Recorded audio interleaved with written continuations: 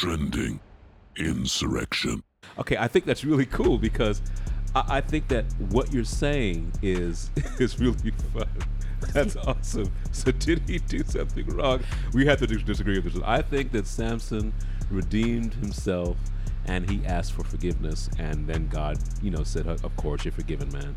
And then God, because God is always redeeming. That's one thing. We don't really talk much about God on the show, but I will say this to you guys. No matter what you get into, evil will keep you in some place longer than you plan to stay. It will take you further than you plan to go. And it will cost you more than you thought you'd ever pay. What was that nonsense? What I was saying basically is that evil will screw you up, man. Don't do the crime if you can't do the time. And I was also going to say that no matter what you get into, that good will save you if you change your ways and do the right thing. So I don't know that that's entirely the case. It's not. Let me ask you this. You know that Abraham was a righteous man? Yeah. Is he alive? No. Well, I mean, he's not on earth. Yeah. What about Samson? Is he still around? No. Okay. So what about the disciples? Like you get Peter, James, all those guys. What about Paul? They were all martyred. They have all passed on. Yeah, go on. Yeah. Well, save you. Save you means not you won't live forever. Meaning while you're here, but eventually you will be saved. In other words, God is always trying to redeem you. A lot of people see God as a taskmaster who is looking to beat you down and destroy you for the evil that you do, but God's not that way.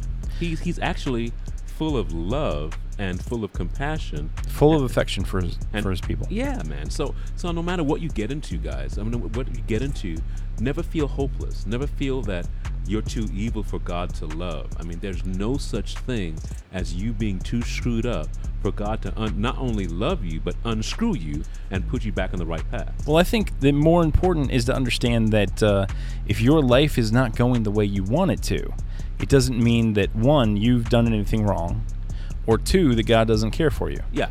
In fact, if you look at, a study or a sampling of Scripture will kind of convince you that it is not necessarily, we have this thing called prosperity doctrine, right? And people are out there saying if you serve God, and this is why I was kind of perking up a little bit when you were talking about if you turn around, God will save you. And I'm like, well, will he? But the thing is, he will, but not in the sense that people think. Not physical sense. Sometimes, in other words, when you do bad things, sometimes you got to get your comeuppance. Well, even if you don't know, here's what I'm saying. Even if you don't do bad things, this world is full of pain regardless. Yeah, that's true. Regardless of what you do, you're going to suffer. So you could be almost perfect and still will suffer. If you look at the life of Job, for instance, Job was a righteous man. He would make sacrifices on the daily for his kids to make sure that if they had ever sinned, that there would be something to cover that sin for them. Yeah, he was cool. He was one of the men who cared most about what God thought, and then he was struck in some of the most terrible ways. Everything that he had was taken from him. His children were taken from him. His wife was not taken from him, but she wasn't necessarily a happy person for a little while. He was then struck with. Her. She lost all her children. He lost all her money. Right. She lost. And her husband everything. was sick and dying. I understand. And Job himself was struck with horrible diseases. Yeah. He would lay in bed scraping the boils with, shards of clay. His friends came to him and said nothing for a while, and then they made a mistake. What did you do, man? And they started talking. Yeah. And this is exactly what they said. The whole point of this story, Job, come on, tell us, man. Seriously, you can tell us. God is forgiving if you just admit your sin. It was basically the first Inquisition. The Inquisition was just a sequel to the Friends of Job. They said, to him basically, you're in such pain, you're being tortured, and we know that God does not do this to a righteous man. You must have done something. You must have sinned against God in some egregious manner, some secret sin that you have that you won't tell us. Yeah. And growing up, I actually heard people try to figure out what that secret sin was. It's They didn't realize he had not sinned. He was cool. And one of the challenges that you run into, and I agree, I like what you're saying, and don't think that what I am saying is that if you live well, God will save you from every bad thing that will happen. That's not what I mean. I promise you he won't. Yeah, in fact, he will send bad things into your life. Well, I don't believe he does. That I don't believe. I believe he will send things into your life that will hurt. Let me put it that way. I don't even believe that. Because it doesn't necessarily, I can promise you that. I don't believe that. I will tell you about my own life, and I can guarantee God didn't you. send those things. Yeah, he did. No, I don't believe he did. He showed me a sign and sent the thing that hurt me the most. Okay, I don't believe God doesn't send evil to anyone. God never visits evil. I'm not saying it's evil. I'm saying it's painful. Well, okay, but not even that. I believe that the first thing you said is that the nature of this world is that if we walk out the door, we're going to experience evil. So God doesn't have to send what's already there. Well, even if you don't walk out the door, it'll come to you. It'll come to you. I'll knock on your door. It seeps through the walls. Hey, it seeps through the wall. Who are you? Lou's outside. Oh, evil. So you get that idea. But what I would more say is that God allows things to happen to you for your own good. In other words, so as you're saying, I agree with you wholeheartedly, good things still happen to bad people, and bad things happen to good people. And so there is... Well, but, I mean, here's what I'm saying, is that when you are look from your perspective, right, and I'm not talking about the overarching perspective at the moment, I'm just talking about from your perspective. There will be these things that hurt and suck, and they will be terrible things that have happened, and God will have actually been the one who put them into your life. I do not believe so. I believe that God can work all evil things to good. I believe that the devil put them in your life. It pleased God to bruise his own son. How do we think we will escape? Well, okay. Once again, God is not bruising. God didn't bruise his own son. Satan did. It wasn't. God didn't have anything to do with that. In fact, the Bible says that when he was being crucified, that God hid his face. God wasn't doing it, but the devil was doing it. But the idea was for his son to be allowed to be bruised. In fact, the Bible says when they're talking about the devil and Satan in Genesis, that he shall, Adam and Satan, he said, you will bruise his head, but he'll bruise your heel. So let's continue with the story of Job, and in the end, of course, God comes down and says to Job, hey, where were you when I formed the foundations of the earth? Yeah. And then he went on to say, even though Satan moved me against you, you have not cursed my name. You have not betrayed me. And that proves my point.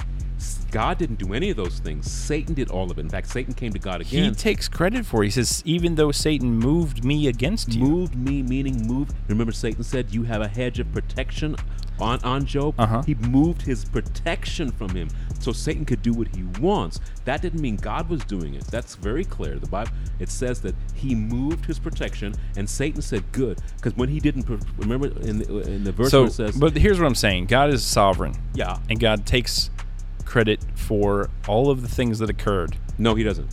Yeah, he does. He says he takes credit for moving God's hand. He's moving his hand, but not for the evil that happened, because God didn't do it. God just allowed Satan to do what he wanted. Well, so here's the thing. God determines when men die, right? It's not... So we... Yeah, I think so. We, for instance, if one of us were to kill the other, it would be murder and it would be evil. Yeah. But when God says, your time has finished, I'm not going to allow you to live any longer, that's his sovereign choice. He has the ability to make those decisions. Well, yes, he has the ability to allow the devil to kill you. The Bible says the devil cometh to kill, steal, and destroy. It doesn't say God does. And well, I'll tell you what, the angel of the Lord, which, by the way, is the avenging angel. Yeah. That's the same thing as the Holy Spirit. The angel of the Lord, the translation of angel is the same as spirit. Yeah. so the Spirit of the Lord came down during the plagues in Egypt and killed the firstborn of every single house in Egypt. Not only that, the Spirit of the Lord also with Elijah and Elisha, it also allowed the angels came and destroyed. So as I didn't say that God will not physically destroy you if you're an enemy of his purpose. I'm not saying that. But what I am saying, but those are specific times. I'm saying that in general, because a lot of people, this is why this is so important for me to talk about, because a lot of people feel that when bad stuff happens that God is doing it and that God is testing you. God will never test you. He already knows the end from the beginning. Why would he have to test what he already knows? He knows what you're going to do. If anything happens to you, it's for you to know what you're going to do, to know what you need to pray for to get better. So when the Bible people say, "Oh, I'm being tested," you're not being tested. God knows. In fact, God wasn't testing Job. God said, "I know that Job will serve me no matter what." And Satan said, "Let me test him." He said, "Okay, God already knew what Job was going to do because he exists outside of time." So the point is to say that God is testing me and he's bringing these troubles on me. That's not really true because God already knows everything. He's omnipotent, all-knowing, so he doesn't need to test you to figure out what you're going to do in a bad situation. He wants you to know so you can ask for help. So you can ask. So that's one of the in Christendom you hear that a lot. God is testing me. I'm going through a hard time. God is not testing you. God knows the answer already. I'm not saying he's testing. I'm not saying you're saying that. I'm just saying that, you know. No, but I'm saying that the things that happened. Yeah. The things that happen in these men's lives. Yeah. God is taking credit for. No, he's not taking. He didn't take credit for that. He's taking for allowing it, but not for doing it. God didn't cut out Samson's eyes. God didn't cause him to go with Delilah. We have free choice. God didn't. No. I understand that. I'm saying that, in other words, ultimately, because God created the plan, right? God planned all of these things. No, I don't even believe that. And put them. Well, did he plan the crucifixion of his son? Yes. Okay. Not well. No. I'll say. Here's why I say no. I have a specific belief in this. Let me share this belief with you. Okay, the Bible talks about prophetically what will happen. But just because he talks about what will happen does not mean that there's no choice for it to happen. When he told Peter, "You before the clock crows, you will deny me." That was prophetic. That wasn't predestined. He simply said, "I know what's going to happen. I can see the end from the beginning. This is what you're going to do in this situation." Oh, hey, look at that. There's all these there's all these like these hairs on the floor now that are just cut in two.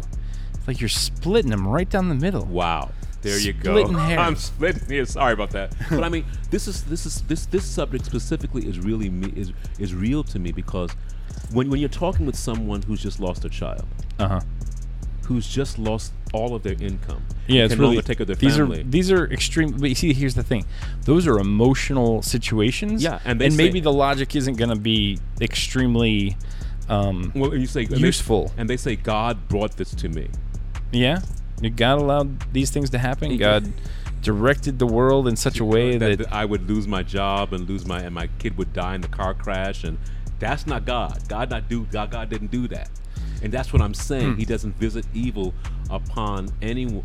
He doesn't visit evil not that way. He'll allow, because what happens is if God also does bad things, and I believe He allows the devil to beat people up. I agree, but I do not agree that He does necessarily bad things, except. Is what He says. He does say that for people who know better, if you do not tithe an offering, the only time is that where God says, "I will curse you with a curse." So in that situation, God says, "I'm going to do something bad to you." Not the devil. He says, you are cursed with a curse. I will do it. But so when somebody says a witch can't curse you, the only person in the Bible that can curse you, in fact, the Bible says if you don't honor your father, well, if you don't honor your mother and father, God says you'll have a shorter life. He will shorten your life. So there's certain things that God will do that he personally, as the creator who is sovereign, is doing to you. But as far as all the other calamity, After Adam and Eve go on. sinned, God cursed the creation. Yeah, The whole world was yeah, cursed. That's right. So, I mean, we have now at least 3 separate examples of God cursing things. Yeah, that's what he said he would do. But he Right. doesn't visit evil or temptation. God never brings temptation to you to see what you're going to do. That's the only point I'm saying. So when that woman comes to you and says, I'm married, and she shows you her cleavage, and she shows you a nice car and how gorgeous she is, and says, my husband's gone away, and you come on, hang out with me a little bit, we're going to have a good time. That's not God tempting you. That's, when your boss says, I want to steal I this," understand that God does not bring temptation. I think here's the problem. I'm actually not putting Delilah in the category of temptation. She is, man. No. Dude, yeah. No. That's temptation, man. Samson, it actually says that Samson, so here's probably where you're getting a little confused. Samson did go. Wow, I'm confused. Wow. No. There's a. I actually was just reading this a second ago while you were doing something else. Yeah. Samson went to visit a harlot, and the men of Philistine said, "Let's go get him." And so at about midnight, Samson decided to get up, and he left, and he tore the iron gates off of the wall, and drug them up a hill, and left the iron gates at the top of the hill. Now the people of that city wanted to get Samson pretty bad. The Philistines wanted him, and they went to Delilah at that point and talked to her. Now this is why I say there's some confusion here, because you were saying that she was a prostitute. As it turns out, she's definitely not a prostitute. Okay, hold on a second. But she was mentioned in the passage after the prostitute. Now, hear carefully. Okay. Both Josephus and Pseudo-Philo both view her as a prostitute. I didn't get that from me. These are biblical historians No, who have said that. It says, right, Delilah in Wikipedia. It says Delilah is a woman mentioned in the 16th chapter of the book of Judges of the Hebrew, whatever. And it says Josephus and Pseudo-Philip both view Delilah as a Philistine and a prostitute. Josie Bridges Snyder theorizes that this may be due to the fact that blah blah blah blah blah blah. So other No. You gotta tell me the blah blah blah blah blah blah, because look up Delilah in Wikipedia. I'm saying that, in other words, the fact that I call her a prostitute is kind. But it's not supported by the text. That's the problem. Yeah, in other it's words, extrapolated Josephus was a historian, Yeah. but that doesn't mean that he was right about everything, because he was a historian who was contemporary to Christ, not contemporary to Samson. Yeah. So it doesn't matter what he thought about Samson. I mean, in other words, he could be just as wrong about Samson as he could about anything. Well, it does say that they offered her money to trick him. Yeah, they offered her 11,000 pieces of silver. to seduce him. Yeah, because that was no. To find out, It said seduce him and find out. That's what it says. The book says to seduce him and find out. I just read it. I didn't see that. Well, I read it too, and that's what I saw. Okay. We love these discussions. By the way, I am having After this, it wonderful came. time. I'm glad you are. Go ahead. It's good. I'm at it. And it's Judges 16, chapter 16, verse 4. Seduce. And this, it came about that he loved a woman in the valley of Sorek, whose name was Delilah. Go on. The lords of the Philistines came up to her and said, "Entice him and see where his great strength lies." Entice him means seduce in that. In another version Well, says seduce. you may be right, and I just said that I just read it and I didn't read the word seduce, and I didn't read the word seduce. So You know how to entice a man. I am, yeah, but you know what? This is, it does not necessarily mean sleep with him, but at the same time, I don't have a problem with that. But so here's the question. They were making love, man. They were doing something. Okay, but here's the question. To say that she's a prostitute would, in my mind, is saying that she made a habit of sleeping with men for money. Yeah. And I don't think that that is supported by the text. No, it's not. Now, she may have had a relationship with Samson because they offered him a lot of money, but their goal wasn't to get Samson laid. Their goal was to find out what his weakness was. I got a joke. How many times can you take money to sleep with a man before you're a prostitute? 1 or 100? Listen, Does it just take once? Can you like unprostitute yourself after the first time and say, "Well, I slept with that girl, and she paid me $100, but I'm not a prostitute." well, okay, but this is what I'm saying. Like, let's say that if you only do it once, then you're a wife. Wow. No. But, I mean, think about it. I was at this one service, and this crazy pastor said, I have a lot of hoes in my church. I have a lot of ex-hoes in my church. He said, don't get mad. At least the prostitute got some money for her sin. Actually, he said, at least she made something. You giving it away for free. And he said, and he laughed about it. And the people were angry. The women were angry at that church that day. But I mean, the point is that it's funny. You know what is even funnier is that God Himself made that argument about Israel and said, at least what are you doing? You're like a prostitute, but you're paying the men to sleep. You're like a prostitute that pays men to sleep with her. Yeah, it doesn't make any sense. It's backwards, man. Exactly. So, wow. I mean, at least that argument has validity. I will tell you that. Oh, that's something. But I kind of see. I see what you're saying, and I have to allow for that. The fact is that God allows, and because God allows bad things to happen, we often see Him as responsible for the things that happen because He has the hand to stop it. Well, now let's put it this way. All right, let's go back to the Exodus and let's look at who was it? Joseph, right? Yeah. Joseph is sold into slavery by his brothers. Yeah, and he goes through a terrible ordeal and then ends up second in charge over all of Egypt during the famine Stella, which is a 7-year famine. Now, that's recorded both in the Bible. And it's recorded that, who was it? Imhotep was the second in charge over all of Egypt during the famine Stella. Yeah. One of the things that is a mystery in Egyptology at the moment is where they buried Imhotep. His grave has not been found. Do you know where they ended up burying Imhotep? Tell me. In Jerusalem, because Imhotep and Joseph are the same person, and Joseph was carried out of Egypt with the Israelites during the Exodus. Okay, now, but wait, one more thing. This is the thing that is actually important to say, and that when his brothers found out who he was, that he was second in charge over all of Egypt, they were afraid. Yeah. And Joseph said to them, "Do not worry, because you did this for evil, but God intended this for good." Now, I'm not saying that God actually lets evil into our lives. I'm saying that God lets painful things into our lives that we do not appreciate and that perhaps we perceive as evil in the moment. But I'm saying that just because it's hurtful doesn't mean that it's necessarily bad for us. Okay, I'm going to allow that because you said let's and not said does. Yeah. Now, for instance, I'll tell you a story.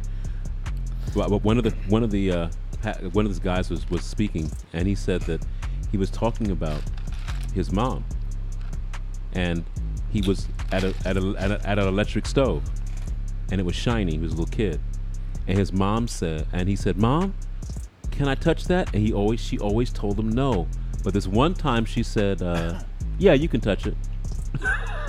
So he touched it, and he realized that he never wanted to do that again. So she let him touch it. She didn't force him to touch it. And I think God is the same way. He lets bad things happen to us. Some things that we do for ourselves. And there are other times where I tried to do bad stuff, guys. I really did. I with all my heart, I tried to do bad stuff. I planned it out. Dude, I planned it out ahead of time. Yeah. I put all my ducks in a row so I could have a great time while I was doing it. And I even wrote the plans down. It was evil I was going to do. Wait.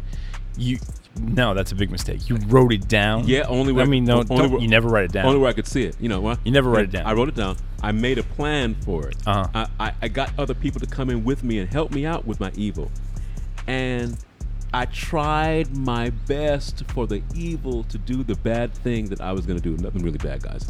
And it just didn't work out.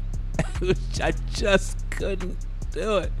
The plans of man my plans just fail, and I tried my best to do bad. I believe that occasionally, God will say, "Look, man, You know the saying: the best laid plans of mice often go astray. Yeah, squeak. And so I mean, yeah. There's situations where I believe God won't allow you to do certain things because it'll just screw you up. And He's like, okay, I'm gonna give him a break. He doesn't know that I'm gonna stop you from doing this, but like a mother pulling her hand away from the fire, I'm going to pull your hand away from this, because if I don't, you're going to be really burnt badly beyond recovery. And so sometimes I believe God does allow you to do bad stuff, and so other times He'll stop you because it's really bad by creating circumstances, or by allowing circumstances to happen, or by creating circumstances that block you from doing the bad thing. You're going to have an affair, and right before you have an affair, you see a show about marriage and commitment in a wedding. And you're like, oh, I can't do it, man. Oh, man, I believe that some of that is divine intervention. You're about to steal something, and you see a show called Scared Straight, or something. I have actually experienced divine intervention in some of the similar immediate, effective, divine, completely intervening. I have, but in the case that I'm talking about, I was asking for it, actually. So I was out with some friends one time, and I remember this. They decided they wanted to go to a strip club, and they're like, "Oh, but Dave probably won't want to go to a strip club." I hate the music at those clubs, by the way. I just wait. You just told people that you know what the music sounds like. Well, no, it's always so loud, and and not just not just strip clubs. I mean, obviously that happens, but at other clubs, like if you go to a regular club, the music is usually just way too loud. Dave, I don't believe you've ever been to a strip club. No, I'm about to tell you one of the stories about a time I went to a strip club. And I've been to a strip club more than once, at least twice. Dave, not my friend Dave. So here's the deal. What possessed you? Nothing. I'm a man. It's not hard to see the draw. So here's the thing. Big butts, and I cannot lie. You know what? I don't. But anyway, we were Universal, but not that Flat Universal. Butts, and I do not lie. No. I like very nice, tight, shapely buttocks. So you're athletic. You're an athletic build type of guy. I do like the athletic builds. Okay, there you go. Okay, so they're like they want to go. I go with them, and they're like, okay, let's sit right up front. I'm like, okay, fine. What's up? And so then this girl comes out, and she's doing her thing and whatever, and she she gets down to the underwear. For the underwear. Bare necessities. Yes, she has simple bare necessities. She has a bottom on. I'm not sure she even had a top on, but I wasn't interested. I was not interested in her, but she looked directly at me and was smiling. She's a man eater. And here's the thing, I didn't want to be rude, so I just smiled back at her. And I'm at the strip club, I'm sitting in the front row, and I'm smiling at her, so obviously she thinks I'm interested. Oh, wow. And I'm not. I'm completely not. And so here's the thing, she actually put her legs over my shoulders. Yeah. And I'm not, my head is now in between her legs, and I'm looking at this, and I do not want to be in this situation. Yeah, you're up front, baby. I closed my eyes and began to pray. Close and as light a fire. I'm dead serious about this too. As I began to pray, oh God, please let this stop. The manager, like a team from the right side of me, and I don't know exactly, but it was obviously the manager and some other people, came running over and no, you can't do that. I'm like, oh, thank God. Yeah, because you're not allowed to touch patrons. You're not. Well, whatever it was that she was doing, and I don't even know, but she wasn't allowed to do it. And I'm like, whew, okay. And I sat back a little bit, and I just was smiled, a little embarrassed. And she probably just thought it was the embarrassment of the situation, but I was like, whew, I'm glad that's over. No, I mean, seriously, that was, and I was not interested. Well, I mean, I would say this is just a note, guys, that the women are far worse in those situations. Well, than I heard the guys are in with those parties. Except I do hear guys go too far. But I mean, as far as physical, as far as it being legal and consensual, I would say that the women tend to go when they're where the male strippers tend to go a little more crazy than the guys do. In those situations. That makes sense because I think women have a different view of things, but when they get frenzied, they get frenzied. Yeah, it's almost like, and men, like, we were pretty much always frenzied, so we kind of have to. It's just par for the course. Exactly. We don't have so much of a change of a mode. It's just what the opportunity of the moment is versus when we're in the same feeling, same state of feeling, and we don't have the opportunity. So it's like it's not really you could be in that church, much different. And if a nun passes by and bends down to pick up some communion stuff, hey, I've seen some hot nuns. You say, hey. You know what hey, though? hey, I'm not Catholic, hey. so I don't even respect the whole vow thing. I mean, you know, take off that habit. So I'm not going to go that far, but I'm not going to be. Hey, listen. I'm not going to be rude to her in a way that I wouldn't be rude to somebody else. You can be like Kramer. Oh, you can try to. I'm Kramer. I can take them out of their vows, man. But sorry, forgive me. I shouldn't interrupt. Please. I've told my story. Do not digress. That was it. That was all that happened. Dude, but it was really interesting because it was an immediate answer to prayer, and that prayers almost never get answered that fast.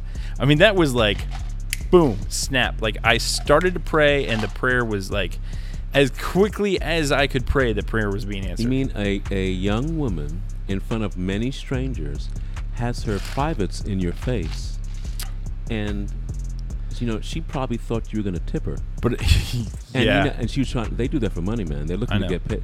And did you give her any scripts or change, man, or nothing, man? You didn't give. I think I pretty much slinked out of there. You didn't put a $20 in her pocket? No, I didn't put $50 or something, man. No, okay, I just got to say this. She gave you your own private dance for everybody. You didn't even pay her anything, man. I'm a big tipper now. That's a college girl. I was not a big tipper. She's trying to get work her way through law school. She was not a college girl. She was she was past the age of college. She was past the age where a lot of girls. This is what I hear, is they'll tell you that they're like working their way through college or whatever, but she was past the age where that would have made sense. Grad school. Yeah, she was not in an area where that would have made sense. In other words, if you're at a strip club close to the colleges, then maybe, but she was not close to any colleges. Wow. That's a great story because I've never had a woman put her crotch in my face. And then you've never, and if you have, you hadn't prayed for it to stop. And I can't, I pray, and I'm so happy for that there are men like you who have a monicum of decency and self-control, because a lot of men would have simply got their wallet out and said, "Yeah, buddy," and got their wallet out and started giving her money. Even church guys, So it's the thing is, it's not so much self-control. I mean, I was actually genuinely not attracted to her. So I mean, there's if I had been attracted to her, I probably wouldn't have minded so much. Oh, well. Yeah, well, that. There's that. Well, okay, I'm sorry, but this is a great segue back to the initial part of our show, which is the universal attraction. Why were you not attracted to her? I could tell that she was a little older. And I was in my... Oh, you don't like older women? You don't like cougars, man? No, and she was in... I mean, I was in my 20s, and she was in probably her... 30s? 30s or 40s. Late 30s, early 40s. She was a cougar then? Cougar Rand? Those are made out of gold. Cougar then. Cougar Rand, yeah. She might have been a cougar. And that, I don't know. Yeah, that's interesting. You might have to ask her later. I don't know if I've never seen her again. I've never met her after that. It was that was it. That was a great segue. Might have to ask her later because she's my wife. Come here, Carolyn. Talk to Lou. Tell him what happened. And that is so far from That's how we met. so far from my life. It's not even funny. That's not a good story. You tell your friends. So how did you and your wife meet? Well, she was a stripper. Oh, there was And she put a crotch on my face. actually We fell in love. there was this one guy I met one time. I don't know if I can even tell this story, but there was a gentleman I met one time, and as I was meeting him, he says to me, "Oh, would you believe she's a stripper?" And he points across the table to his wife. Yeah. Yeah. And that guy ended up being my pastor for a little while. Listen, I had a pastor whose wife used to be a stripper too. And I had No. another pastor. She wasn't a stripper. He was just saying that. Listen, I had a pastor whose wife was a stripper. In fact, one of the last places, 2 places ago, I was his pastor. Used to be a prostitute. That guy that His used to wife be used my to be a pastor prostitute. Yeah. was also your pastor for a little while. Yeah. See. Wow. I can imagine that she was not pleased. She thought it was a little funny, and then she actually the funny thing is that she took it further, and then he was like, "Oh, no, honey, No, you're taking it too far." you're taking it too far. Yeah. You're going And too far. I didn't even hear what she said, and I was like, What did she say? no, but I remember looking over and be like, listen, you were the one that started the joke, and now you're telling her she's taking it too far. Hey, still waters run deep. People aren't in church because they need to be there, man. As I tell all you people, listen, out there, you listen. All you people who believe that church people are supposed to be perfect, it is the furthest thing from the truth. Church people are supposed to be people who are spending time in the presence of God so God can make them better. But just because you're in church doesn't mean that you're any better than anyone else. It just means that you're on the road to getting better by spending time with God. You know, I mean, and the thing is, I don't even have any qualms about these particular stories because I believe firmly that God created us to be much the way we are. In other words, the sex drive is a huge factor in human life. Yeah. And I believe God put it there. It was very much intentional. Yeah, of course. And so God loves sex. The I mean, we're done. I mean, he made it. I mean, think about it. If you believe that we are designed, that we have a design, and sex wasn't an accident. Right. God likes sex. God loves sex. It is a major part of our design. That's absolutely. Right. So the idea that somehow, and this is what historically I think is problematic, right? The idea that sex, as Aquinas said, was a necessary evil, or that basically that's kind of the idea, right? This Crude. necessary evil or something along those lines, but it's not even an evil. It is a wonderful, great thing. Yeah, God made it. He said that the wife's breasts of your wife satisfy you for, read Songs of Solomon. Sex is not evil at all.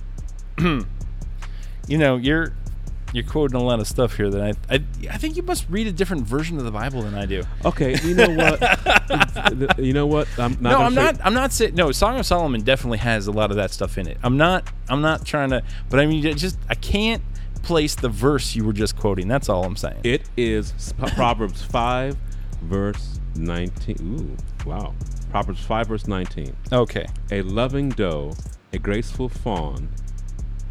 Yeah. A loving doe, a graceful fawn, may her breasts satisfy you always.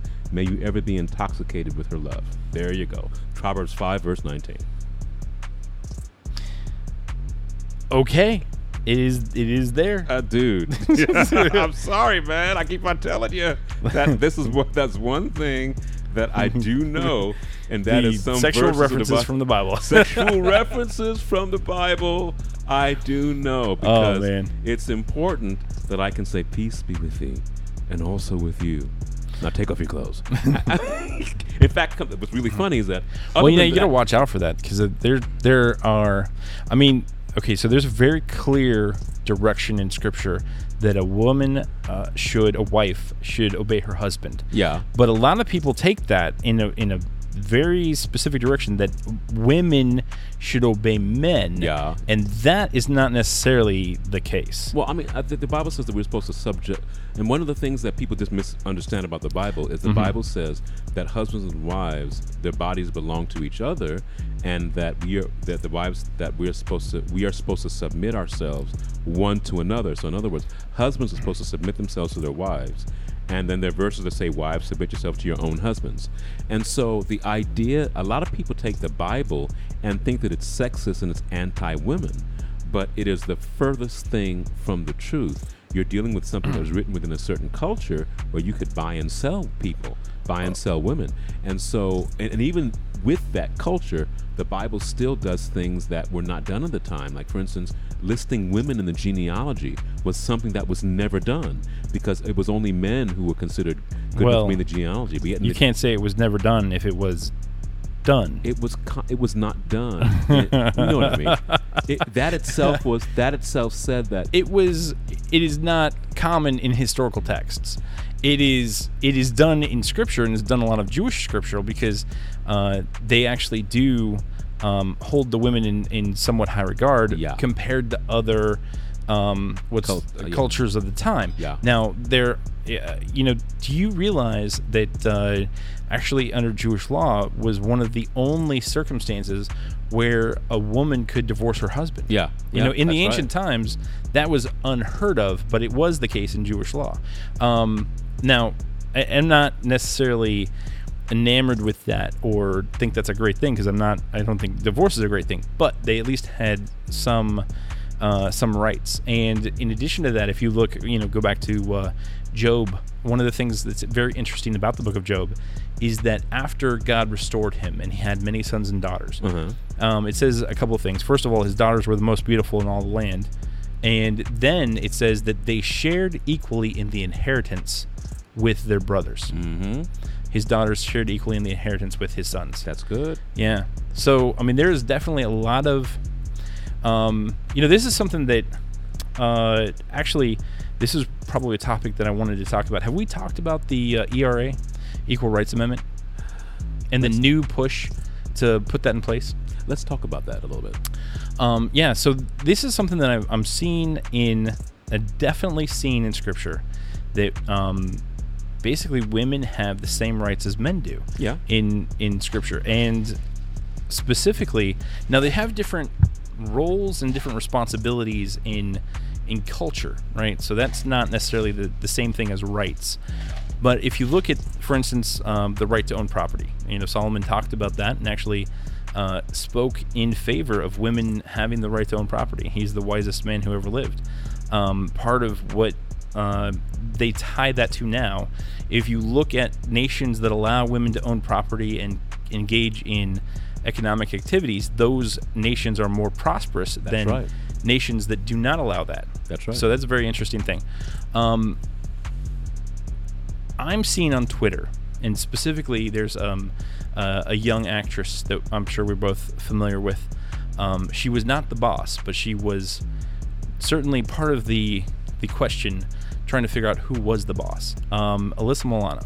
And she's on Twitter and she talks about the ERA.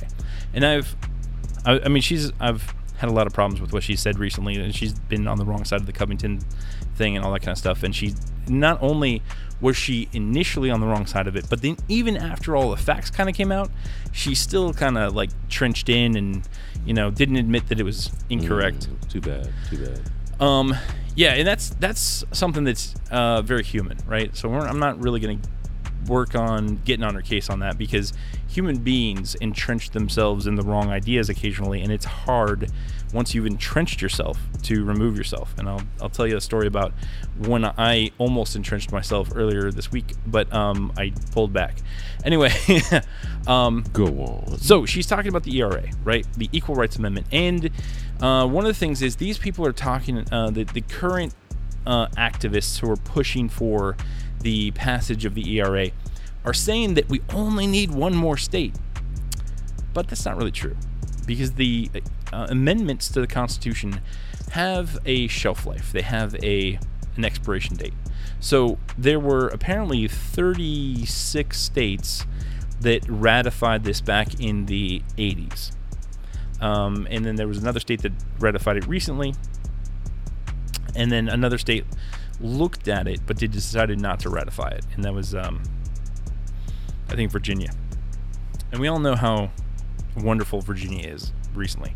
Anyway, I looked at this, and because when I was growing up, I was taught that the ERA was actually a bad thing, right? I was taught that, in fact, women had stood up and rallied against it because they thought that it would force women into the draft and things like that. I've read the ERA now. I've read this amendment that they're proposing. Go on. And it actually just says that equal rights cannot be denied a person based on their sex. Based on their...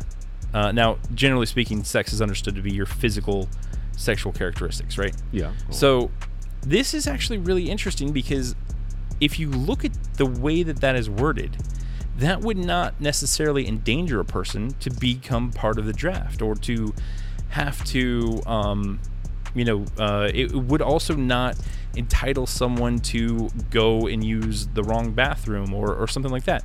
In other words, to say that you have equal rights is not to say that you have equal responsibilities or that there can't be a difference between men and women still in... Or equal privilege.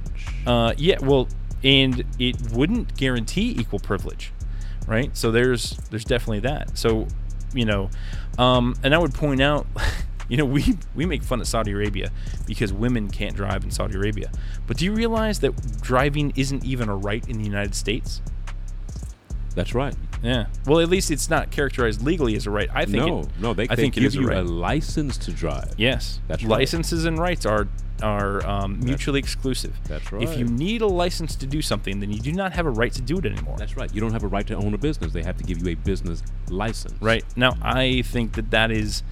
entirely unacceptable. I agree. The idea, like, I can understand, hey, you have to have a something to operate as a corporation. You have to incorporate and so forth, and that's fine. But if you just want to have a business that's a sole proprietorship, there is no reason on earth why the government should be involved in that. Now, I was talking with somebody about this recently, and they brought up like restaurants, and they were talking about how you would want restaurants to have a certain level of cleanliness, food safety, and they expect food safety to handle that. But the truth is they don't. In other words, if you go into a restaurant, there's a decent chance that they are committing health safety violations, and then they have a but they have a certificate that makes you feel like it's okay, makes you think that they're not. 3 things that I've heard to share that with the story. 1, when I was in high school, one of my contemporaries, who was 2 years above me, worked at McDonald's. And he actually looked at me and said, if I'm frying a hamburger and it drops on the floor, I'm picking it back up and putting it on the grill. Yeah. Actually, that's number 1. Number 2. They teach. I think they teach you to do that unless somebody's watching. Yeah. Number 2. I heard a terrible tale of a instructor at a culinary institute in Las Vegas. She said that when she was interviewing 2 candidates, they talked about their displeasure at one of the properties. And they said that to get the property back, they actually peed in the sauce. They actually admitted to urinating in the sauce that was served to hundreds of people in that day. That is 3rd story. Terrifying. 3rd story. In a restaurant called there was in a specific restaurant that we all know and love. There was a relative that I know of who worked at the store, and he said that because because the franchise did not give them any breaks so they could eat food, they would take the food directly off of the plates when they were coming out to be served to the customers, so they could eat. So before you got your food, there might be 3 or 4 hands on your plate before it ever came to you, other than the cook or the chef.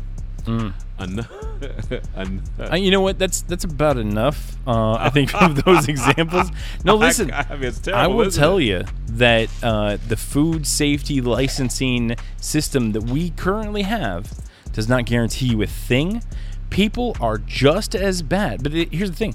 People will do the same things with a license and without a license because they really are not concerned about losing that license. Yeah.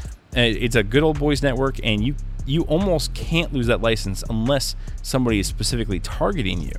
I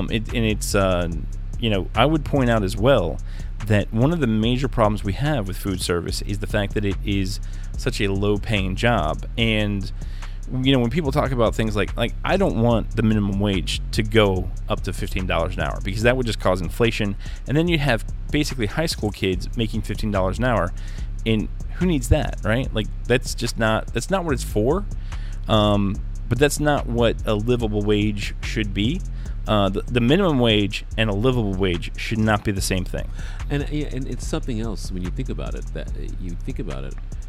Mm-hmm. It's sad that you have to say that, and it's sad that for many people, the minimum wage is has to be a living wage for them. I was about to plug my little my plan to make sure that if a business wants to realize $1 of profit, they have to pay at least $1 in salaries to an employee. Now, not necessarily salary, but wages, right? Yeah. So, and I wanted to plug that in there. I think that would fix a lot of that. But getting back to the ERA, which is really the topic here, right? I believe that the way that the ERA is written is sound and should be ratified. However, here's the problem. It's past its expiration date. So it had an expiration. It had there was a deadline. Congress even extended the deadline for this particular amendment. Yeah. But that deadline, even the extended deadline, has passed decades ago. Okay. And here's the problem. If they want to redo the ERA, they're either saying that Congress has to, basically say, oh, well, there's no deadlines at all anymore, and we'll take whatever we can get to amend the Constitution. I don't think that's good for the Republic. I think that what we should do is if they want to, propose the ERA again, they need to take it through all the states. And then fast track it. The legislatures would determine whether or not it was fast-tracked. But I think that they should push, again, to have it go through every single state. Now, the thing is that they failed last time because they were basically doing this radical hippie stuff, right? It was being pushed by the far left. And what they really need to do is they need to use language that'll get the right on board. Because right now, it's the right that doesn't necessarily agree with it. Yeah. So if they could point out that this is rights, demonstrate an understanding of what a right is, talk to and I'm going to start, I hate overloaded terms in the English language because we have the word right, which means a legal entitlement, or we have the word right, which means like the right side of the legislature or the conservative side. But if they would talk to the conservatives, we have right as far as a direction. Yes, indeed. And in fact, the right side of the Congress comes from the directional right, but it means something different, which is so at least they're related, right? Which is also means correct. Right. And it could be a question or a statement. Oh man. So, what the left really needs to do on this is talk to the right, talk to the conservative side, and say, hey, this isn't some radical LGBT. We're going to use the wrong bathrooms. We're going to send women to war and force them to, send them home in body bags and stuff like that. This isn't all that. This isn't everything that you fought against in the 80s. In fact, you only fought against that because we were crazy and we were saying like that that's what it was going to be. That we were gonna draft women and we were gonna do all of these crazy things. But instead, say, okay, you have whatever your rights are, those are what will be protected by the Constitution if we pass this amendment. And women will have the same rights as men.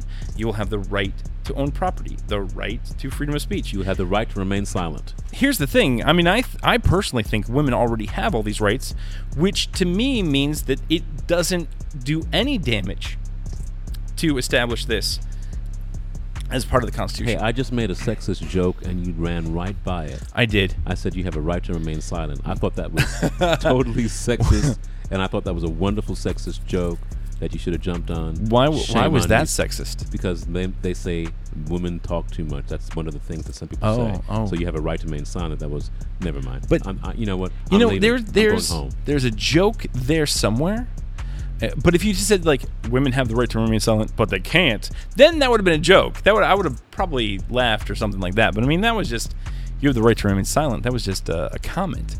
That was a truthful statement. That's not really a joke. That's why I can't sleep at night. Stuff like this. That's what it is. See, there you go. You just ruined my whole thing. Okay. Sorry, I interrupted you. Forgive me. Go on. No problem. So I think that's what really radicals scare conservatives. I mean, and in fact, they scare a lot of people. Radicals can really see, if you don't obey the same rules that everybody else obeys, you could do anything. I mean, you could really, and there's actually a radical equation. Is one of the things I want to talk about is kind of this idea of thinking.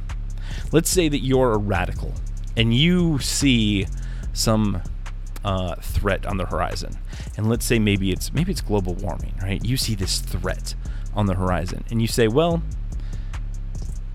if this happens, if this threat is allowed to land or hit the population of the world unfettered, it could kill a certain number of people. Let's say you think that is you've built this up in your mind, and it could kill billions of people, right?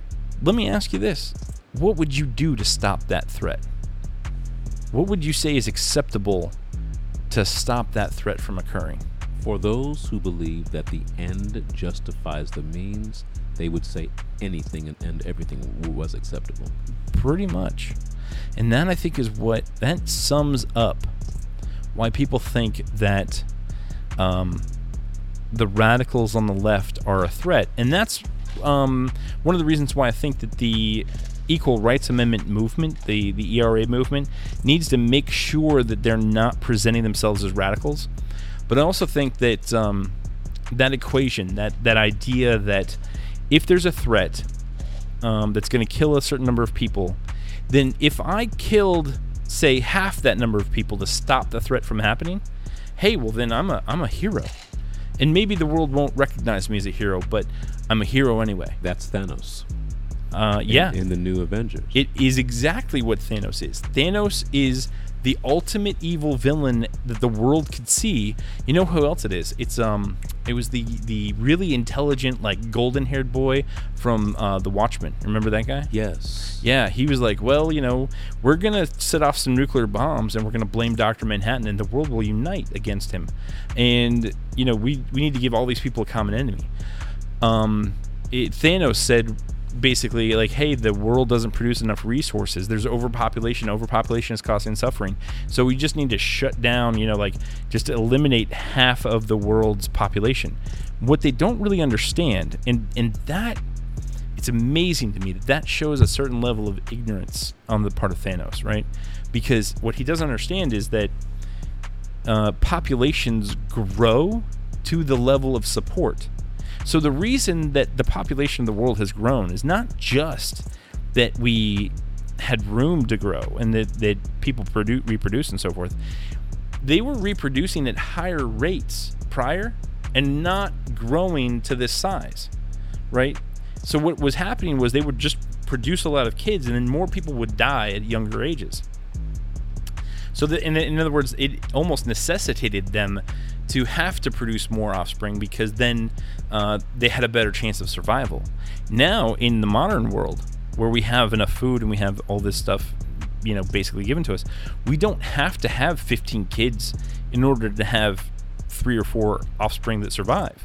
We only have to have, basically 2 to 4, and then we actually experience population growth, which is kind of a modern reality, right? May I share a caveat with you? Sure. Yes.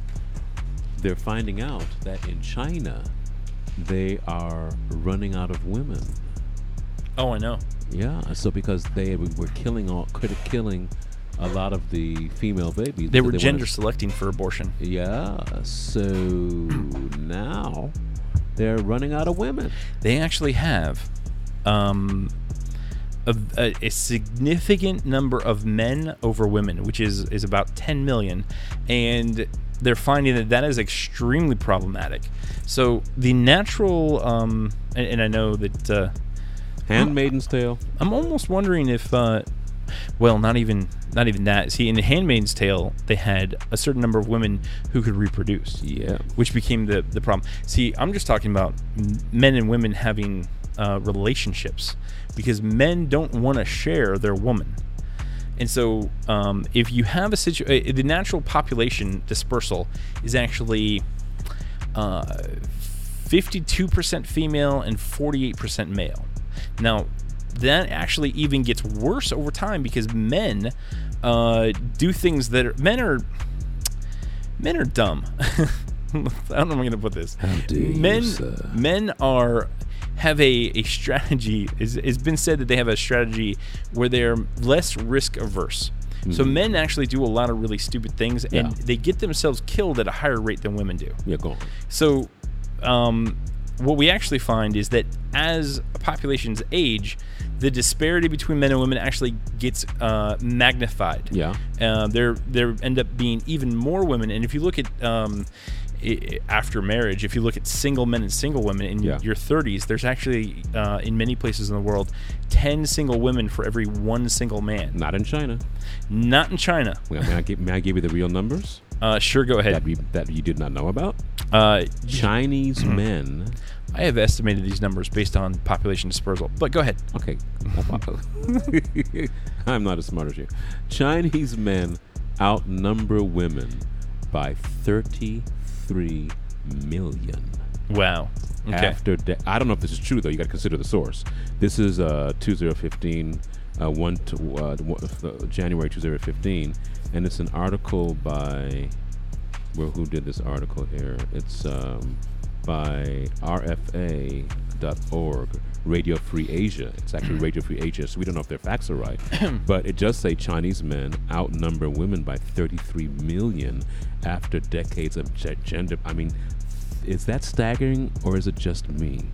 Well, I mean, that is staggering. But remember, there are billions of people there, though. China's done a lot of terrible things to their population. Remember, between 1958 and 1962, they killed somewhere between 50 and 100 million of their own population. And you see, here's the thing: the error rate for that is in millions, right? But they killed that many of their own people through messing up farms. And this is part of why I'm so opposed to, but I would say no longer scared of, this whole Green New Deal concept, right? The Green New Deal basically wants to do things that would be detrimental to farms.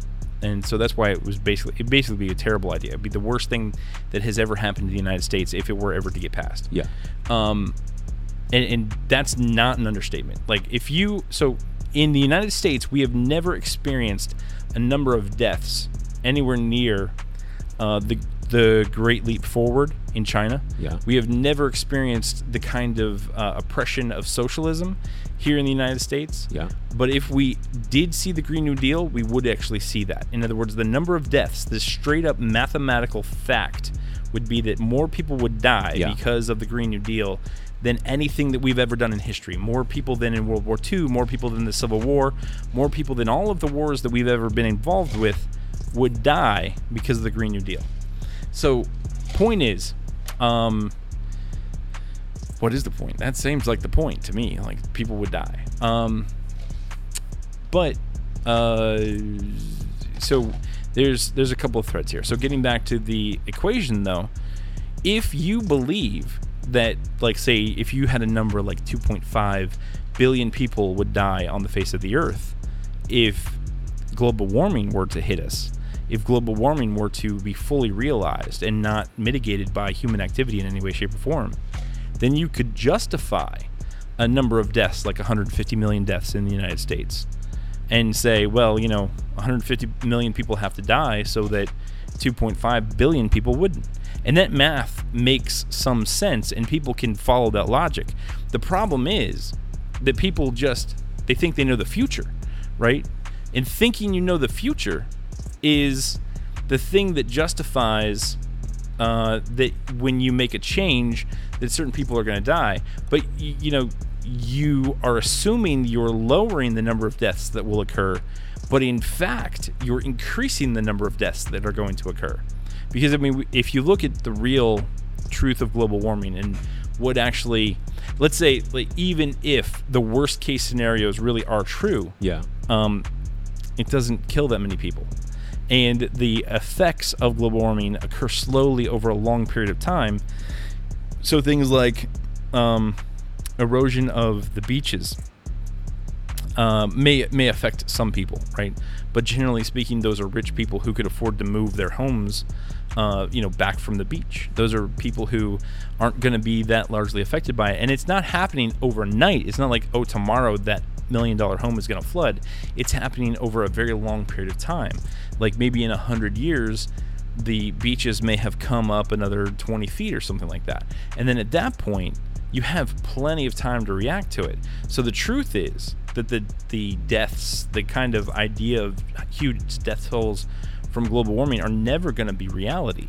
And yet some people believe so strongly in these death tolls that they're willing to do whatever it takes in the now, in the present. Well, I'm not even talking about eco-terrorists, because I wouldn't put AOC or Alexandria Ocasio-Cortez in that group. I wouldn't put the Sunrise Movement in the group of eco-terrorists. I would put them in the eco-politician category, right? They're willing to do things. In the Green New Deal, for instance, extremists. They are extreme. They are radical and extreme. Extremists. I'd call them. But they're politicians. I'd call them extremist, green extremists, or eco extremists, or ecological policy extremists. Okay, yeah, that definitely would describe them. So they're willing to do things that would be extremely detrimental to the nation in order to stave off a terrible future possible result that is very unlikely and will most likely not happen. And even if it does, we'll have plenty of time to react to it in ways that will keep the death count from ever reaching what they think it might do. And I want to talk with you. I agree with you here, and I think that is very well said. But I want to ask you to extrapolate a little bit and unpack the idea of radical equation, and see if you can do that practically, and on a micro, and if not on a macro scale. So let's give us an example of how a radical equation might affect a single family. Sure. If the father thought that something traumatic was going to happen to one of his children, and he wanted to stop it from happening. I got to tell you that I don't think you have to. Well, you can't really find that kind of thinking in the United States, right? So we have so much prosperity that, generally speaking, it's a matter of like, okay, well, if we don't have food, we're going to go to a food bank. If we don't have enough this, we're going to go here. We're going to do this. We're going to look for these resources because they exist. But let's say, imagine yourself a couple hundred years ago, and this is really the kind of part of the argument here is that people have these kind of equations in their mind. They have this kind of thinking in survival crisis situations, and historically, people have done this. Like, this is not, this is kind of like the what was that one pass where people froze and they had to eat the Donner Party, right? Yeah. So that kind of thing. Now, of course, they ate the people who died, right? So they was They weren't hunting down folks. That's right. They weren't hunting people down. But if you look at some historical situations like famines obviously we don't know much about the history of Native Americans, but if you go over to like Europe and Africa and the Middle East, where we actually do kind of know what happened in certain situations, you'll find that there were situations where they maybe didn't grow enough food one year, and so then all of a sudden they have too many mouths to feed and not enough food to go around, and they could do calculations, especially like in kind of northern climates where they would not only was it going to be there was only a certain growing season, and they weren't going to be able to go out during other parts of the season, so they could do the math and they could say, well, listen, we've really only got enough food for 4 people to survive, and we've got 6 mouths to feed. And then maybe they would sacrifice 1 or 2 of their children to the cold so that 2 of their other children could survive. And this is an actual, this is something that people used to do, I would say not on a regular basis, but it happened, right? I mean, like, they would know. And sometimes, for instance, if you were in that situation, you'd actually sell your child into slavery, because at that point, their food and care is someone else's responsibility. That's right. So people think that situations like that, like slavery, existed only because of greed and so forth, but sometimes it existed because of extreme necessity. The world has been brutal for the entire time it's existed. In the show, Netflix show, original series, Get Shorty. Oh. The woman who is one of the antagonists is she is now in charge of a cartel, and she was sold. Yeah. Oh, you know what? Actually, that's interesting. Yes. She was sold for a goat, I believe. I wasn't even thinking about that, but yes, that is actually. I remember. I watched that. Yeah. And she was not happy about that. Oh no.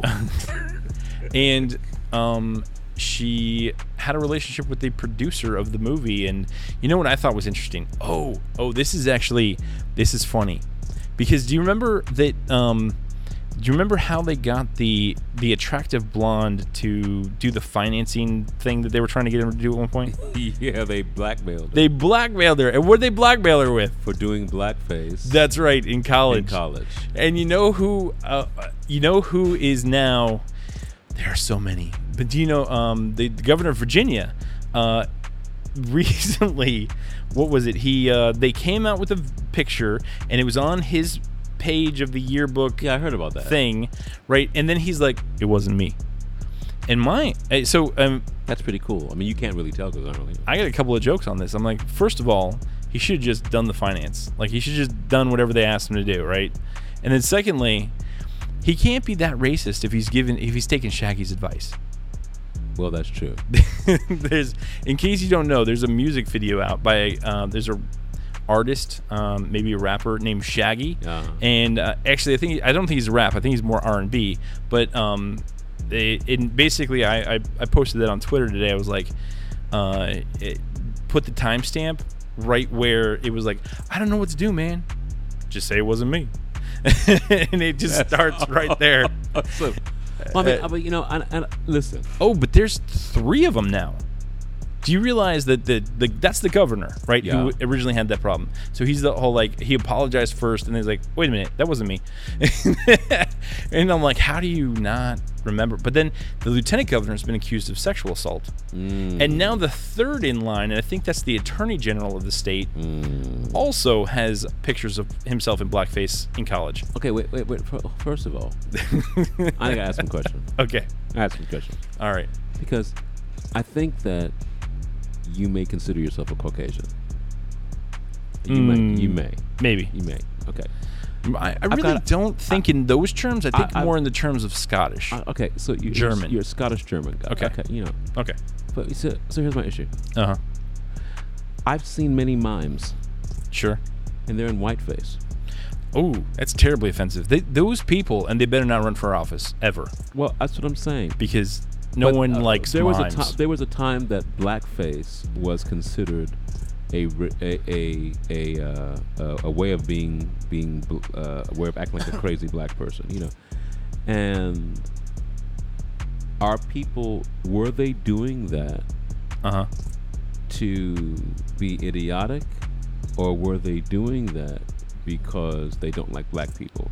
And then my question is, that's a good question, especially since and actually this is because they put it in their yearbook, right? So here's my question. Yeah, they didn't think there was anything wrong with it at the time. Yeah, I mean, so that's the Donald Trump answer. You went to the so-and-so. Why did you do it? I don't think there's anything wrong with it. And so the question is, do you get a free pass for things like faces? You know, or if I put on, let's say I put on an Asian face. Think about it. I'm doing a thing, and I put on what I consider Asian eyes and consider Asian hair, and put on an Asian face. Take a college picture of that. Is that reprehensive to the Asian population? Or if the song, I am a burrito, a Cheeto bandito, so whatever it is. I mean, the commercial. I mean, that song. Well, you know, they're really starting to the SJWs are starting to say yes to all of that, and they're calling it cultural appropriation. You know, there was actually a young lady who wore a kind of a red silk dress it was a kimono style dress to homecoming, and she put some pictures up on that. And this particular lady, for some reason, the SJWs started attacking her for culturally appropriating Japanese culture. Yeah, so a lot of that's become popular. I don't believe in the blackface stuff, the whiteface stuff, or whatever. I don't believe. But then again, I have to say one thing. I have to say one thing. If you've done something in the past, right, that you should be completely disqualified for holding elective office ever. No, and earning money. Well, I'm just kidding. I want to say that certain racist things are, or I'll say, I hate the word using race. Certain culturalist things are. Well, let's stay with racist because that's what people think of it as. Well, certain cultural things are objectionable to certain people, and I think that when you don't want to ever post any. Most people say something about another culture that they probably wouldn't want people of the other culture to hear. I will say that. I think I could almost safely say that. Either about women saying stuff about men saying stuff about women, or people from different ethnic backgrounds saying stuff about other people from ethnic backgrounds. Well, you know, I don't, but yeah. But most people, not you, but most people. And so if you get into those type of conversations, the question is, if you take pictures, you know, well, if you were doing something that you thought you didn't want other people to see, would you at least not collect evidence? Don't post it, man. Don't post your foolishness. Even if you don't post it, you would, if you take a picture. Yeah. And this is something I'm speaking to you here. If you take a picture, you should expect somebody to see it. Well, listen. Listen, I'm not ashamed. I let you know. I don't mind people seeing my stuff. I want to sell tickets. But what I'm saying, that will not be part of any of our future shows, I promise. I'm sorry. I'm sorry. But, you know, I mean, you have to be very careful with what you do. And when you do culturally inappropriate things, do not take pictures of it, because you never know when the tide is going to change against you. And the story, we talked about that a couple shows ago, the thing with Kevin Hart, where it was okay to say that I don't want my son to be gay, and I'm going to beat him with so and so if my son was gay. I mean, there was a time when other comedians would say that, and it was nothing, and the society would not bat an eye and say ostracize them. And so the fact that 2020 the times changes, let's put it this way, that's like going back and suing Desi Arnaz for beating Lucy on television. Mm. Because there was a time when you'd show Desi Arnaz Ricky spanking Lucy. Well, now, spanking and beating are two different things. Well, okay. In my view. Well, spanking, but not in a sexual way. He was spanking her to discipline her for something she did wrong, like she was a child. And that happened on the Lucille Ball show. So that's like going back now and suing the company who put that out for allowing that to be retroactively, for allowing that to be on the television, because that is offensive against women. And so I've got to ask myself. Well, but I would just point out that really that's not a legitimate lawsuit, because you can't just sue somebody because you don't like something. Well, you have to actually show some kind of a damage, which could not necessarily be shown. Well, I mean, the fact is that what's worse, putting on a blackface or spanking a woman on television who's supposed to be your wife? And the question is, do I have to answer this? No, you don't. You don't have to answer. Please don't answer. But you have to ask yourself, if you're thinking about equivalency here, which one do you think is more detrimental? Because let's face it, people do all sorts of silly things when they're in college, and if you're a racist, or if you're a culturalist or a sexist, I like for you to be open and verbal about it, because I want to know who you are so I can avoid you. And I think that's one of the things that I really like about that I like about the past, looking at what people done in the past, because you can see who they are. Now, I think what Dave Chappelle said, and he curses a lot, and I try not to listen to him too much because of the cursing, but I love something that he said. He said that when you make the people who are evil, who have done wrong, culturally wrong, the enemy, that is a temporary situation, because the tides eventually change, and those people usually come back into power, and you have not made a friend, you've made them scared, and you've made an enemy, and it usually becomes worse. And what he was saying was that we need to, in these situations where you see people doing racist or culturally things, sexist things, or whatever you deem objectionable for whatever reason, when you see these things happening, you need to, instead of crucifying the person, you need to see them often as a victim of a negative system of poor teaching and poor education, and begin to now talk to them about, listen, when you said that all black people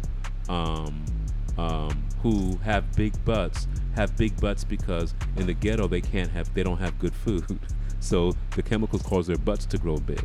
When you say that, or when you say that all white people don't have any rhythm and can't dance, or when you say different things that have to do with culture, we have to ask you some questions. Like that's a teaching moment. When I was growing up, there was a movie called White Men Can't Jump. Yeah, I remember that movie. Yeah, and in fact, the Woody Harrelson, the white man in the movie, bucked the stereotype by being good at basketball. Like, that was his thing. He hustled because he was like, "Oh, I'm a white guy playing basketball. I'm no good." And like, "Hey, you want to put some money on this?" And all of a sudden, he's the best. Yeah, he could play it. That was awesome. I love that movie. And I'm thinking that if you use these, if I see those as teaching moments, when I hear someone say something that's backwards, like when I'm in a grocery store, and it's something, you have to help me with this, because I have a problem, because I'm not really sure what they're saying when they say this to me. If you do not know, at times I can pass for an African American. I'm not an African American, but I can pass for an African American. Okay. You're an African British person. Well, yeah, kind of, yeah. African and so, okay. Yeah. So when I'm in the store and somebody says, "Hello, brother," and they're white, I kind of don't know whether it's a teaching moment because white people call each other brother too. And you look at, it started with Hulk Hogan. You say, "Hey, brother," you know what I'm saying? Right. So I don't know if they're saying it to me because I'm black. And then I need to say, "Excuse me, I will always be a customer. I'm not a brother, sir. Unless you're a Christian. I'm not a brother. I'm Mr. So-and-so to you, sir." Or if they're saying so because they see some type of cultural affinity because I'm another guy, and they're saying brother because that's what we say in our culture. You know what I'm getting at? Or are they saying it just because they might be a Christian and they think I'm a Christian too? So, or so I don't know if it's a teaching moment. Yeah. You see, I get it. It's that I really have that.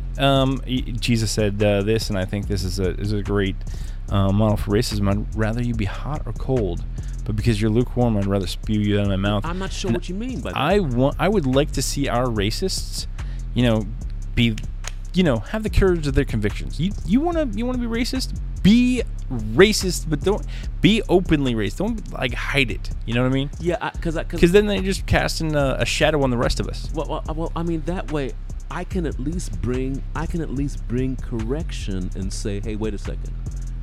All black people are not the same at anything. Just like all white people are not the same, or all Asian or Hispanic people aren't the same. Or all women aren't the same. All women aren't the same. All men aren't the same. We don't all necessarily like the same things, or we're not all necessarily the same way. If you dislike me because of something, not just because of how I look to you or how you think I might be. And don't assume that you can call me brother and it makes me comfortable just because I'm a black, or you can call me whatever the word is, just because I'm a black guy, or and you want to say, excuse me, sir, I'm a customer, or I hate when I do hate when I go in a store and someone curses in front of me. Who's working at the store? Right. Well, now that is, I just feel, and I let it go, but now that I talk about it, I'm going to start calling people at the store out. Excuse me, I'm a customer. You will never curse in front of another customer again if I have anything to do with it. Well, and I want to say, because I don't believe that we should be, I believe that when I'm representing a corporation, unless the corporation is Howard Stern's, when we get on, what is it? It's Sirius Radio. When we get our show on Sirius, I might curse a little bit. My point is that, I mean, if that's part of your shtick, that's different. But I'm talking about, I'm in a public place. I do not know whether my customers are Christian or not, how they're socialized, and I see you and I curse in front of you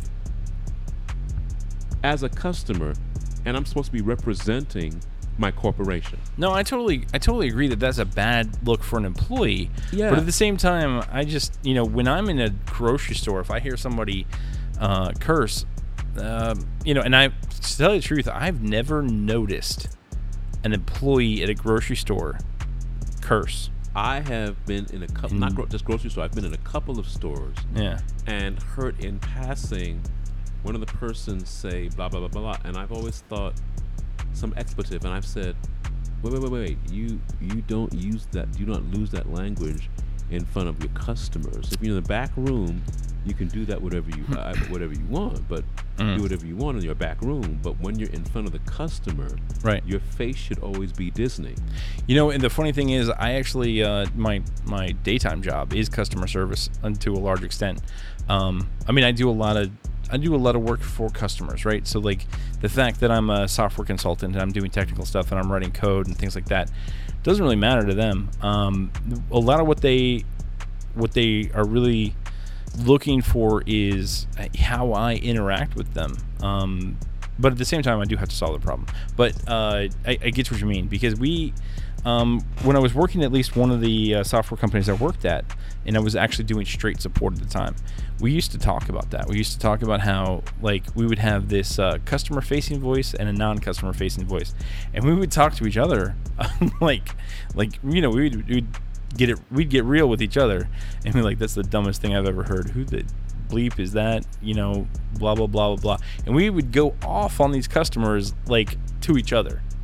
But we would make sure that when we were talking to the customer, I was like, "Oh yes, ma'am, I totally understand how you could make that mistake, and but you do need to apply power to the computer before it's gonna calculate your payroll for you."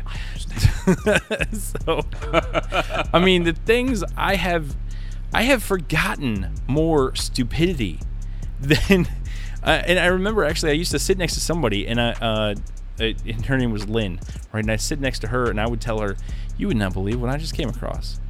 And I would tell her the stories, and she's like, "Dave, how do you find that? How do you get that all the time?" Like, I don't know. But at the same time, I investigated, right? So like, she may have had some of the same stupidity, but she never thought to ask, "Hey, are you doing something this dumb?" And so she may not have found it. So they may have been calling her for the same stupid thing, but I'm the one that figured out they were doing that stupid thing. And that's what's amazing. When you're representing your company, you have to be Disney. Never said a disparaging word to even one customer. You're Disney, right? And that's okay. You're Disney, and and not the evil idea stealing side of Disney.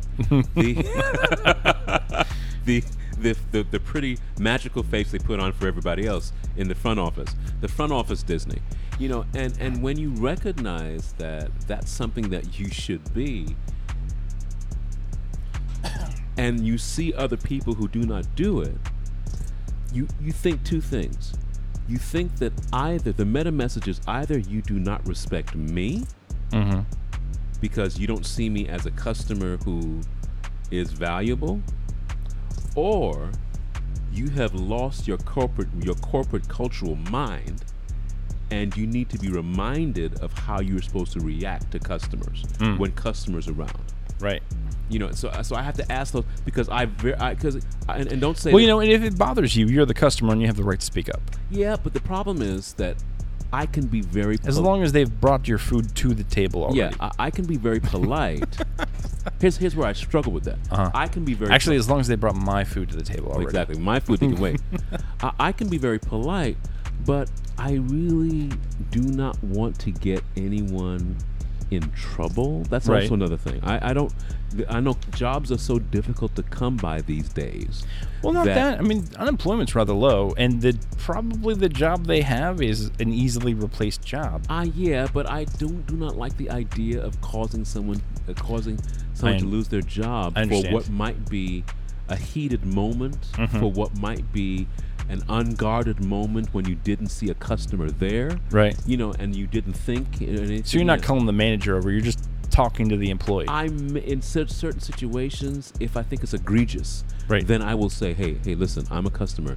Do not ever curse in front of me, and do not ever say brother, to me, unless you are a Christian or unless that's what you normally say to every man that comes around. If you're saying it because you think that that's what I'd like to hear, I personally haven't called another person brother who was a minority in 15 to 20 years. So that's not really how we talk to each other. I believe that I recall you had said that word to me a couple of times. Yeah, exactly. Okay. Yeah. But so I mean that familially. Calling me brother because you're a Christian and I'm a Christian, or familially. And we're close. Friends. Yeah, we're friends. Okay. We're friends. Yeah. I'm cool with that. Yeah. So if I say brother, I'm saying familially, and Christian-wise, I'll say brother too, but more so familially. I'll say familiar. Yeah, you like a brother to me. I call you brother. Hey, brother. Or hey, bro. I'll say something like that. Well, it's interesting. You're kind of talking about all these things. What's really interesting, and this is how these ideas of race have actually changed really in the cultural consciousness over the last couple of years. And as this has happened over the last week, I've done a little bit of research, and I told you that there was one thing that I kind of got wrong and I almost dug in on, and that was Charles Darwin. I was claiming at one point that Charles Darwin was a racist, and it turns out that that's not correct. It turns out that he was actually an abolitionist. He didn't like slavery, but I had gotten the entirely wrong idea. And there was some really good reasons why I had gotten the wrong idea, right? Another interesting thing, just as a side note, even just as far back as the 80s, there was a picture circulating about Whoopi Goldberg and Ted Danson, where Ted Danson was in blackface in front of Whoopi Goldberg, and Whoopi was his girlfriend at the time. They were dating, and that picture where, he's up at like the Friars Club or something, like some kind of a roast, and roasting someone, and Whoopi was laughing hysterically at the jokes that Ted was telling. Apparently, and so just to be clear, I don't think he had any racist intentions, but he had comedic intentions, and I believe that because his girlfriend, who happens to be a black woman, was okay with it. In other words, if you're dating a black woman and she's okay with what you're doing, then probably there's not a lot of racist intent involved. Well, I mean, one of the things you have to recognize when you're in the public eye or otherwise is how's that going to look out of context? Out of context, that is well said. Yeah. How is it going to look out of context? It looks terrible. Yeah, number one. And 20 years later. And number two, can you get away with it? Listen, I hang around conservative church people, and you will find that I will say all sorts of foolishness to people. Really. Yeah. A couple got married, and I said, they got married during a church service that I'm playing for. And I said, after service, in front of the pastor and them, I said, you know what? I'm so glad that you were done with your stupid foolishness that made church longer. I'm so glad that's over. And he looked at me and the pastor, and he said, only Louis can get away with saying foolishness like that and not get in trouble. But I mean, there's certain people who can say certain things even in a negative context and get away with it because people do not believe that you mean any harm. And there are other people who can say the very same thing right in the same context, and they will be blasted. And so you have to figure out, when it comes to sensitive issues like religion, right, ethnicity, race, or cultural, or gender, you have to recognize where you stand on the meter. Are you allowed to say certain things? Have you spent enough time in this culture where you have permission to speak into their lives and to say into their lives, because they know you mean no harm, and they can even vouch for you and not leave him alone, he's cool, she's cool. And I think that's something that a lot of people don't recognize. So you can't put on blackface. You cannot put on blackface if you haven't given $15 million to the Negro College Fund and be white. You can't put on blackface if you didn't march in Selma and you don't have a bunch of black friends who are with you while you're doing it. And, me, I say all the time, I can't be racist because I have a black cat. Yeah, see, there you go. And so so there's certain things you can do. You can't be blackface if you don't put on blackface if you don't have any black friends. Or you don't go to a black church. Here's the thing: I think if you put on blackface, you're not going to have many black friends. Not necessarily, because there's certain things that you can do within a certain contextually that will not cause anger or animosity to the same because of the history you have within that specific culture. Like, for instance, there's some men who can make fun of women in front of women, and the women will laugh. Right. There's, and then like when I do it, they roll their eyes and go, whatever. There's some men who can make fun of women in front of women, and they lose their jobs. And so there's a total in the same context. You mean attractive men and not attractive men? Well, I won't say that. I would just say men who I don't know why, but there's some people who just do not offend you they have a certain charisma that it's not offensive. Right. And I think that, well, Lou, I appreciate the invitation to participate in this blackface thing, but I'm going to go ahead and decline. Well, I cannot say that you should. even as a black person, I'm just teasing. because of the history, I wouldn't. Oh, yeah. do, I wouldn't do blackface. Well, here's the thing. I've never actually had any desire to do it. Neither and have I've been around people who were like, "Hey, this is what we're gonna do. We're gonna like dress up like Michael Jackson or whatever." And I'm like, that just sounds like a terrible idea to me. Yeah, I think that it also tells me that you are not around any black people at all if you believe, and that tells me that, because, and let's face it, this country is still predominantly white, and you can go for years in certain areas and only see a black person in passing. So in that culture, in that ghetto, in a cultural ghetto, where you never come across any women at all, any women or any men or any minorities or any white anyone people, who disagrees with you, or anybody, or anybody, anyone without money, for instance, or anybody who will force you to think about differently. If you're in an all-girls club and you're never with men, and you can say things that you can never say if men were there. And I think that once you recognize that, you know better than posting and taking pictures of things that perhaps might bite you in the butt later. You said that context is important. Well, context is extremely important, and pictures particularly strip the context. Right, except for, you do have Ted Danson and Whoopi like laughing directly at what he's doing. So there's a little bit of context there. And if you know that they were dating at the time, there's a little bit more context. Whole lot of context. Now, he got in a little bit of trouble at the time that he did it, but he survived because Whoopi came to his defense. Now, part of the reason that this is circulating is because Whoopi's been blasting the Virginia people for doing basically the same thing and saying that it's unacceptable and there's no reason. Well, wait a minute, hold on a second. Your boyfriend did it in the 80s and you were okay with that and you defended him. So like there's a reason that this is coming up, and that's the hypocrisy. But getting back to Charles Darwin, the reason that I thought he was racist was because in The Origin of Species he actually made the argument that animals in captivity should not be released.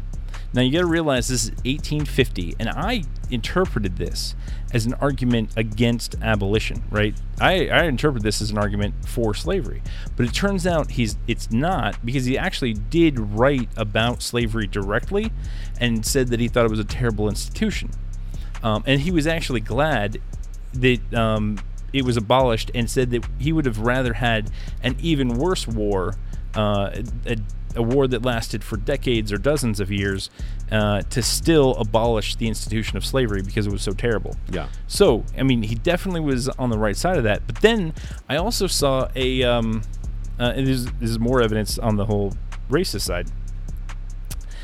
He discovered a species of ant, and a lot of people don't realize this. This is not one of his more famous things. He discovered a species of ants that actually took slaves of other ants, and it turns out that this particular species, as he was watching them, was enslaving black ants, right? And he actually called them in his log N-word ants. Like, he used the actual N-word to describe these ants. And so I was actually, one of the things that I was struggling with this last week, I was like, wait a minute, people are saying that he's pro-abolition, and yet he's calling these little black ants N-word ants. Like, what is wrong with this guy?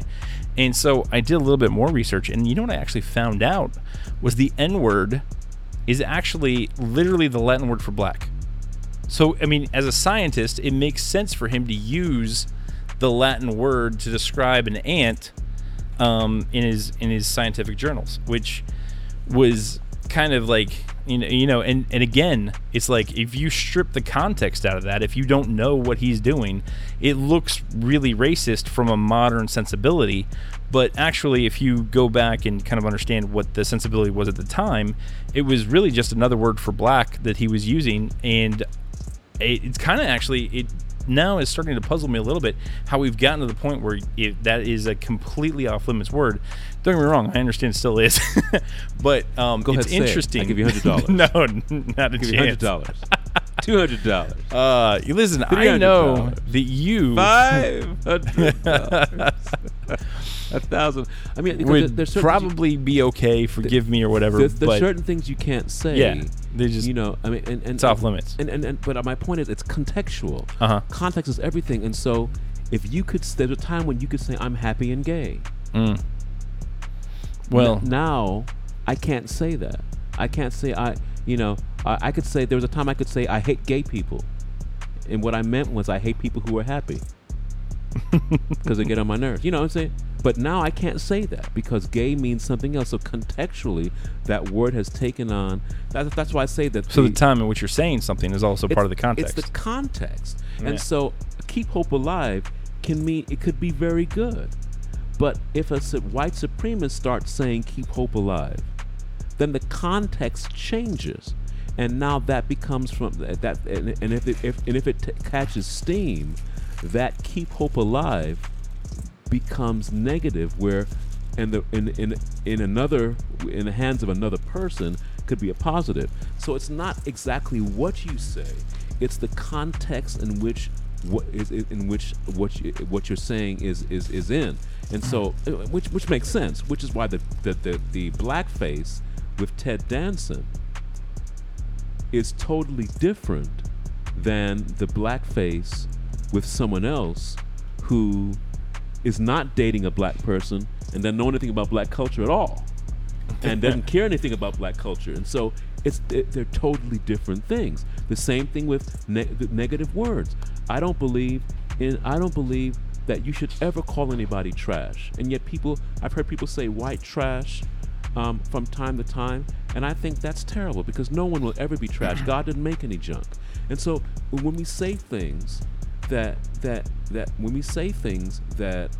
are derogatory to people, even about ourselves, I'm white trash, I would say, no, man, you're not trash. You should never say that about yourself. You're not that's derogatory, and should be something that, unless it's a comedic situation, shouldn't be anything that you call somebody or call another person. Right.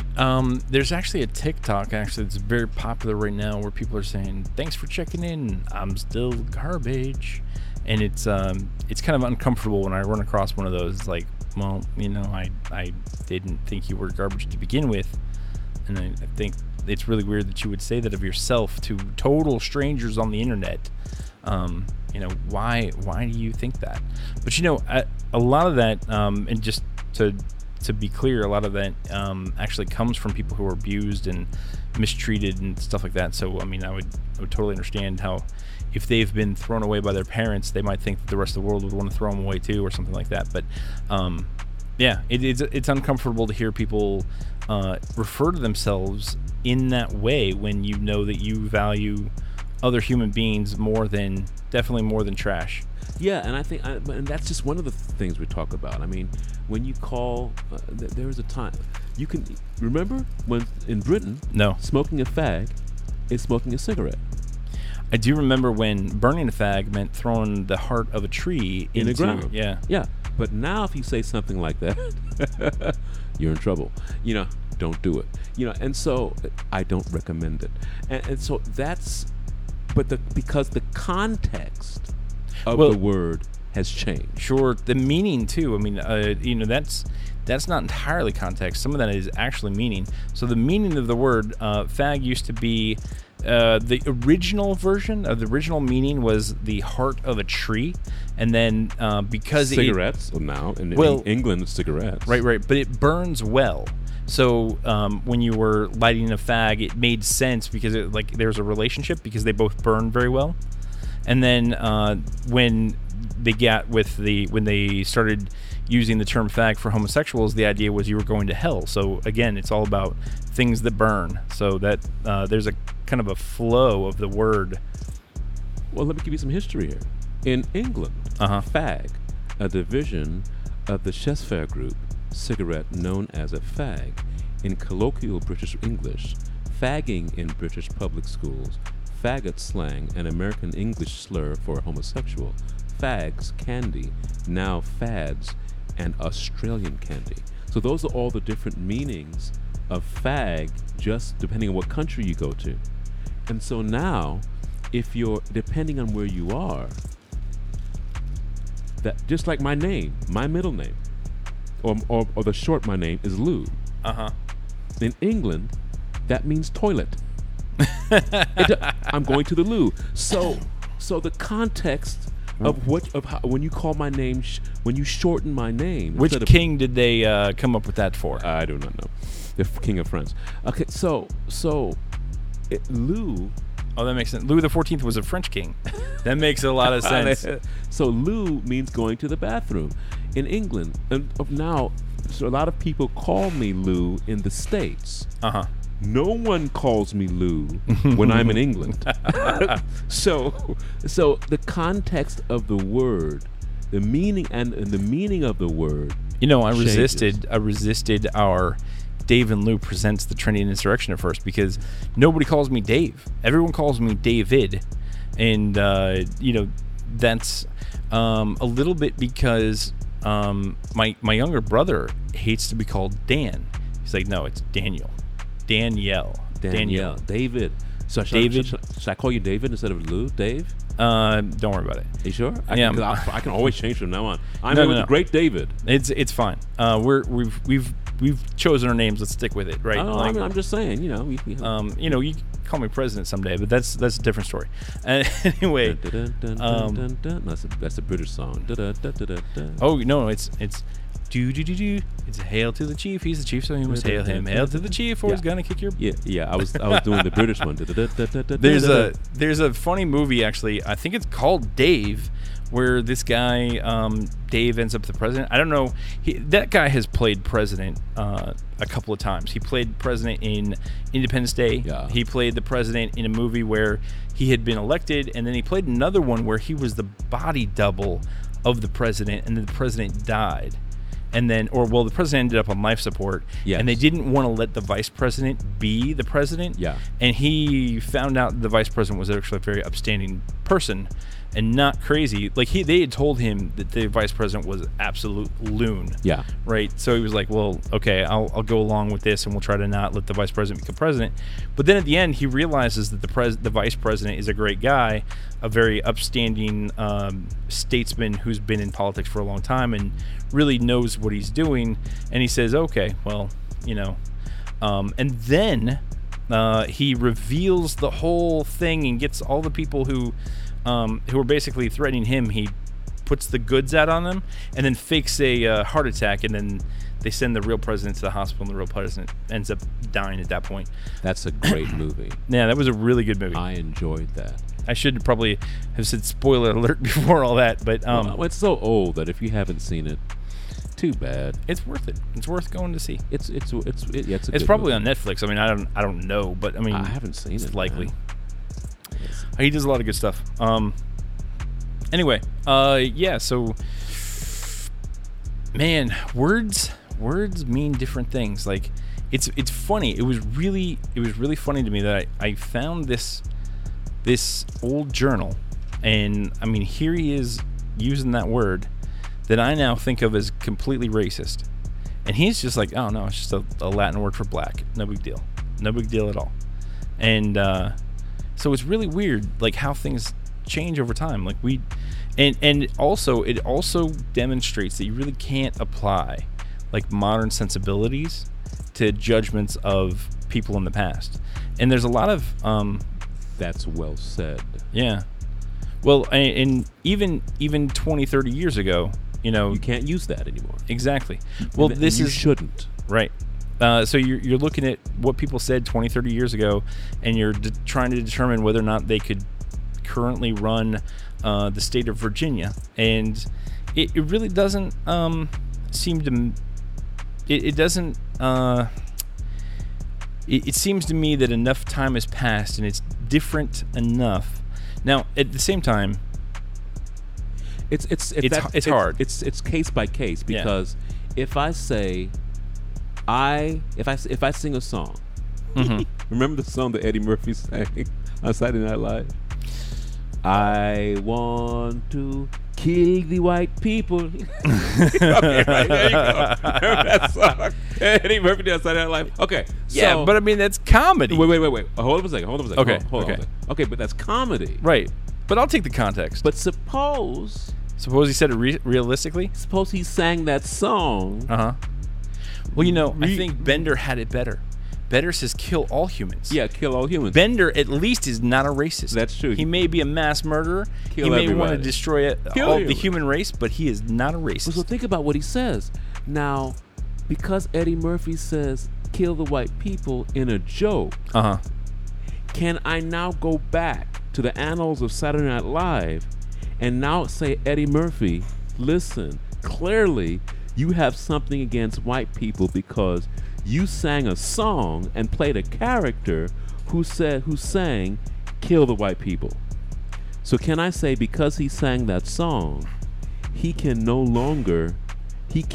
work for Disney anymore because he sang a song called Kill. You see what I'm getting at? Or let's say he sang it seriously because at that time he didn't like white people for whatever reason. And now he's running for office. Well, here's the thing. I like Eddie Murphy, so I'm basically going to give him a pass because I understand it's comedy. I don't even think it's really that funny, but I'm not going to get that upset about it. I mean, just the fact of the matter is, I'm more upset about somebody proposing something like the Green New Deal, which would have the actual effect of killing a lot of people than I am about somebody telling a song or singing a song about, hey, kill all white people. Like, it just doesn't raise my ire for some reason. I think that we have become overly sensitive. We said this the last show. Oh, yeah. Because we have no real personal truth. And we have no real personal conviction. And so because we are so weak, we're so weak in the knees because we have no true foundation. We are shaked, or at least we pretend to be shaked by the slightest offense. You know, here's the thing. My response to that, like as I'm thinking about it in my mind, is the old Tonto's response, what you mean we white men? But I can't say that to you. Wow. Well, enough said. Remember, this is the context for that, right? Tonto and the Lone Ranger are surrounded by Indians, and the Lone Ranger says to him, hey, it looks like we're in trouble. And Tonto looks at him and says, what do you mean we, white man? This is like, I'm not with him. That is very well said. Wow. Well, listen, I have to go. I need to get out of here. I have had a great time talking with you. This has been a great show. I've really enjoyed making it. I hope people enjoy listening to it as much as we enjoy making them. Hey, signing off. This is Lou. This is Dave. David. Yeah. And Louie. I hate Louie. Anyway, we'll speak to you guys later. Next time. Bye. Trending Insurrection.